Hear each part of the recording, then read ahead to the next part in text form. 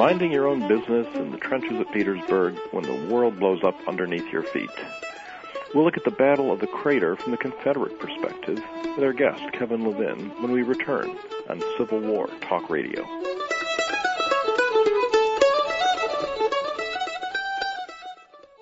I'm Mary Hart, and this is AWRT Empowering America.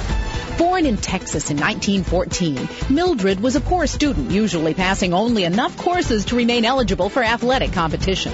In 1930, an insurance company recruited Mildred to play for the company's basketball team in Dallas. Profiting from the coaching provided by the insurance company, Mildred's interest was drawn to track. Between 1930 and 32, she held American, Olympic, or world records in 5 different track and field events.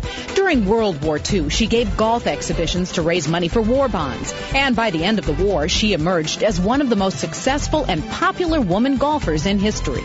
By the time of her death from cancer in 1956, Babe Didrikson Zaharias had been named Woman Athlete of the Half Century by the Associated Press. Empowering America is sponsored by the Foundation of American Women in Radio and Television and is made possible by the generous support of AT&T, caring for the communities where we live and work.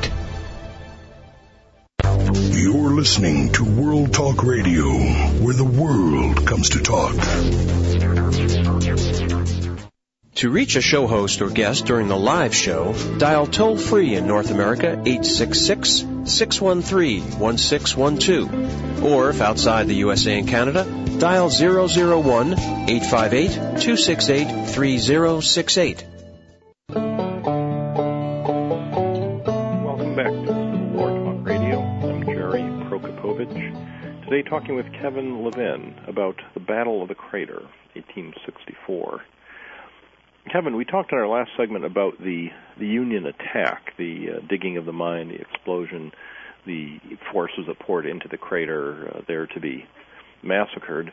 But you've done a considerable amount of research on the Confederate perspective. You said you've read letters from Confederate soldiers who were participants in this. And what do you see from the rebel side?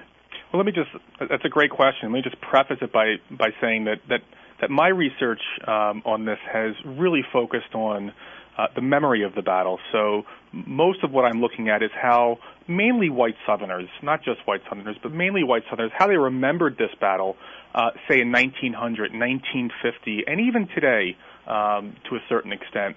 And, you know, if you look at 1903, for example, there's a famous reunion and reenactment of the battle in Petersburg on the actual site. There are veterans of Mahone's Virginia Brigade that took part in the attack, but there really is no mention whatsoever of any black presence.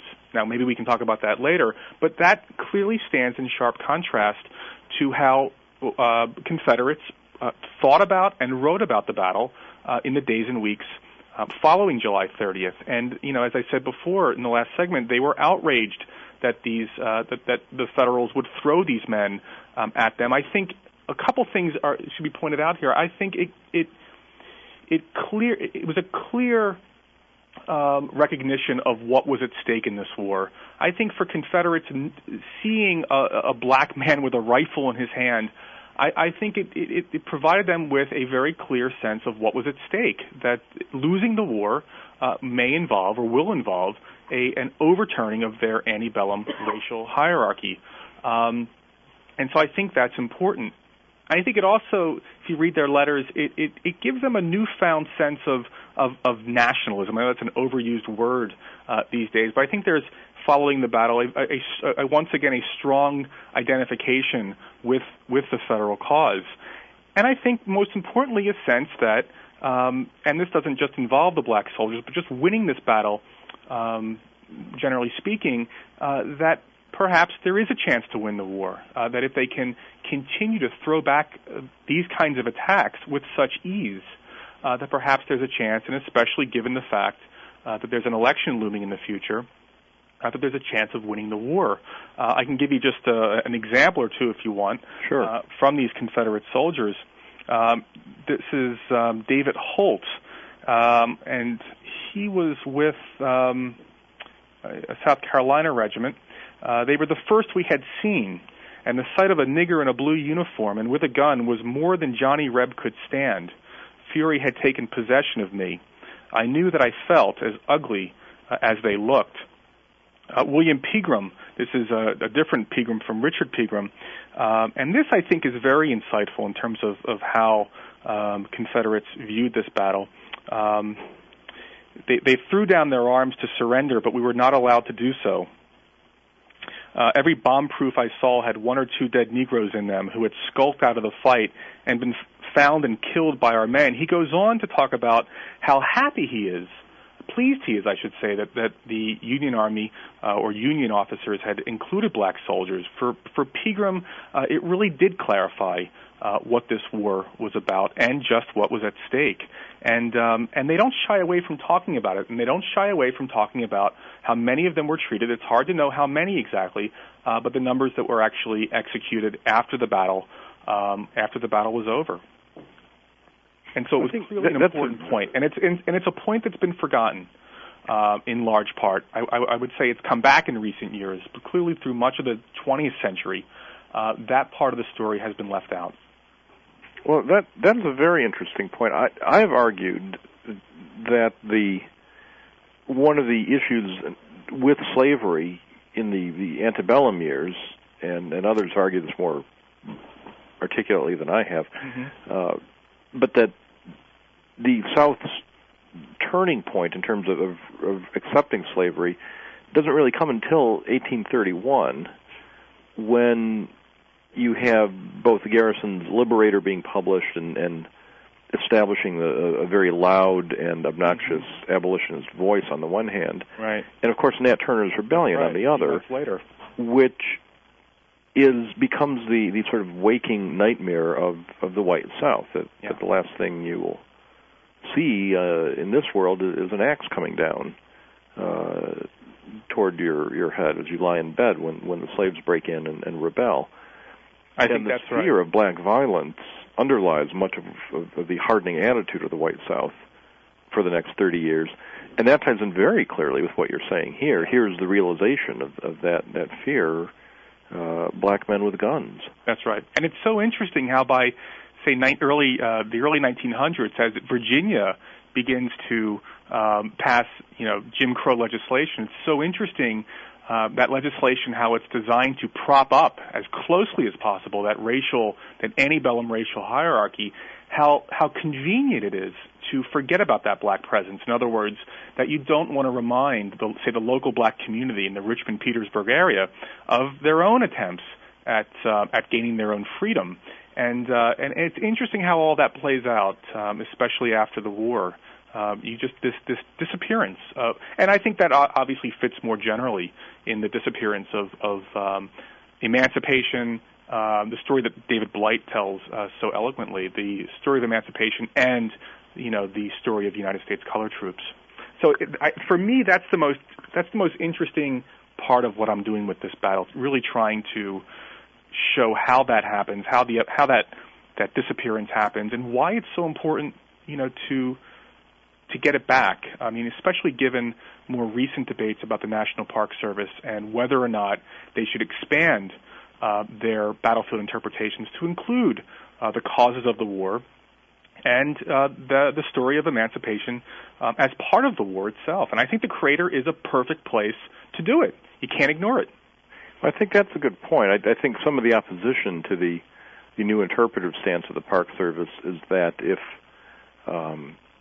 at Gettysburg, do we need an extensive discussion of the causes of the war?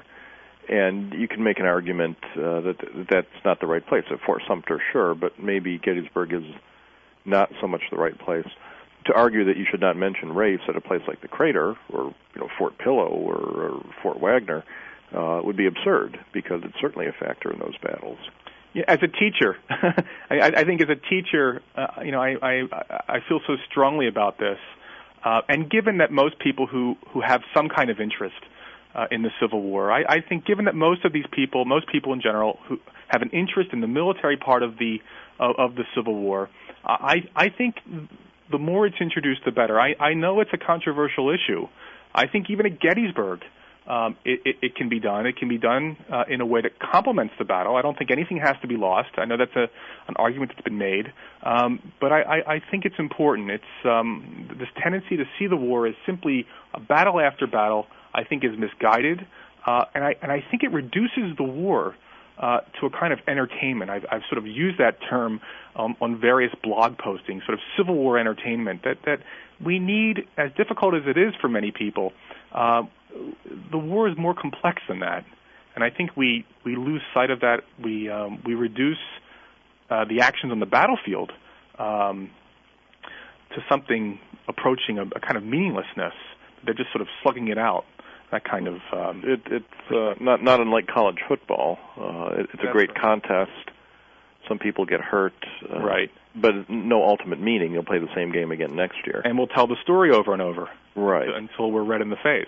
And yet, as you point out, this is the interpretation advanced by the veterans themselves by 1900. That's right. David Blight certainly argues that. And it is an interpretation. I mean, this idea that that what the Park Service or what academics in general are suggesting today in terms of the so-called new military history, that it's interpretation. Well, I mean, it's all interpretation. What the veterans were pushing and what the various veterans organizations were pushing, that was all interpretation. The question is... The state of Florida would argue with you because they've passed That's right. new legislation. No postmodernist history. That's right. According to the state legislature in Florida, history is knowable. It consists of facts. And, that's right. Right. Interpretation be damned. Right. That's right. That's a whole other problem, it seems to me. It is. They don't say which of the infinite sea of facts we're supposed to choose. Apparently that's self-evident to them. It seems to me a problem more about, I think, relativism than anything else. That's what they're concerned about. Let me bring us back to the crater here. Yeah.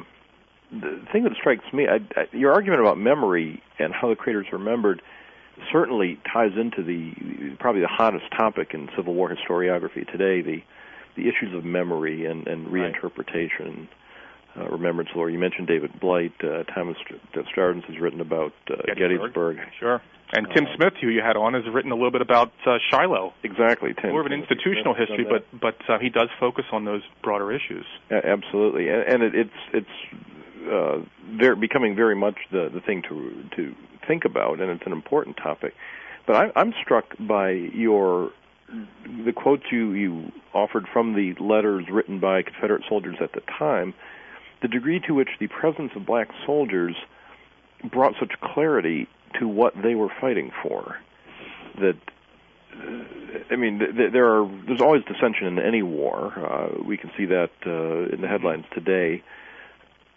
But here was an issue that whether you initially had supported secession or not, whether you were slaveholder yourself or not, here was something that the average Confederate soldier had a very strong and clear feeling about.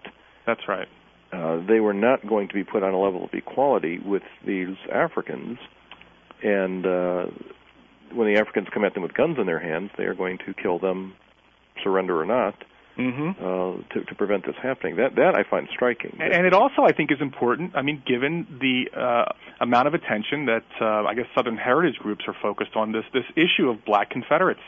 I mean, it really forces you to go back and rethink that whole thing. I mean, I recommend Bruce Levine's treatment, Confederate Emancipation, which has recently been published, but challenging these claims of thousands of black soldiers fighting in some sense with the various Confederate armies.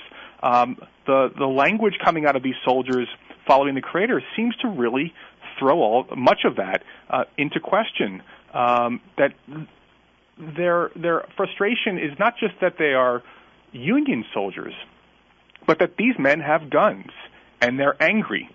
And that goes beyond, it seems to me, the debate, or I should say, it has to enter into the way we think about this whole black Confederate discussion, this debate, which I really don't think is a debate, because I think it's misguided, at its core. But how do you explain that? If listeners want to go back to the archives, when we had Gary Gallagher on, he had some interesting thoughts on the the origins of the myth of the Black Confederates. Yeah. And I do hope to have Dr. Levine on. We've been discussing it.